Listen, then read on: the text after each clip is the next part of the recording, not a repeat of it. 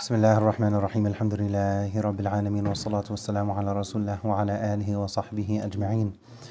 One of the best things about having a relationship with the Quran, not just in general, but especially when that relationship is consistent, through that consistent relationship with the Quran, you'll come across different verses, different ayat that you may have read many times before, but then something happens in real life, and then you're going through your daily portion. It could be one ayah, one page, 10 ayahs, a surah, a juz, 10 juz, whatever it may be.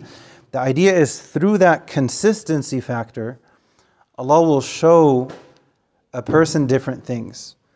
Allah will have you come across an ayah at the perfect time in your life or even in your day, and that's exactly what's needed at that time. But the only way for that medicine to be tasted, for that honey to be tasted, for that healing and that nourishment to enter the heart and the soul of the believer is to start that process, for us to walk towards the book of Allah, for us to pick it up, for us to start somewhere small, easy and practical. And then through that, Allah will show us different things to keep us going, to keep us putting one foot in front of another. One example of an ayah that someone, they may be going through their daily or nightly routine. And one example of an ayah that can really cause a person to take a step back, just take a deep breath, and to feel, even if it's for a moment, that things are going to be okay. At the end of Surah Al-Ankabut, Allah says, وَالَّذِينَ جَاهَدُوا فِينَا لَنَهْدِيَنَّهُمْ سُبُلَنَا. Allah says, for those who struggle in our way, we will guide them down our paths. لَنَهْدِيَنَّهُمْ سُبُلَنَا وَإِنَّ اللَّهَ لَمَعَ الْمُحْسِنِينَ. And Allah is with those who do good. When you come across this type of ayah, it's extremely refreshing. It's like a breath of fresh air. If someone, they're trying to do good, they're trying to, whatever that good may be.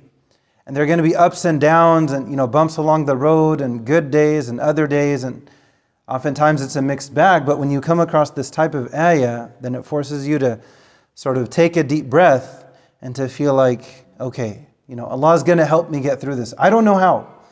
I don't know the details. I don't know north, south, east, west. I have no idea. But if Allah is telling me that He's going to help me through this, if I'm trying to do something good for His sake, then sooner or later that has to happen. That is bound to happen. Because when Allah makes a promise, that promise is destined to be fulfilled. وَالَّذِينَ جَاهَدُوا فِينَا لَنَهْدِيَنَّهُمْ سُبُلَنَا وَإِنَّ اللَّهَ لَمَعَ الْمُحْسِنِينَ. And I want to pair this with an image and another ayah. When Allah says, يَا أَيُّهَا الَّذِينَ آمَنُوا اسْتَعِينُوا بِالصَّبْرِ وَالصَّلَاةِ. O you who believe, seek my help. Allah is giving us the cheat code. With patience and with prayer. And patience is like both light and heat. Diya, it burns.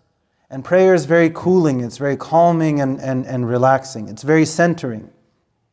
In connection with the part of the ayah in which Allah mentions patience, I want to connect this with an image and I'll conclude.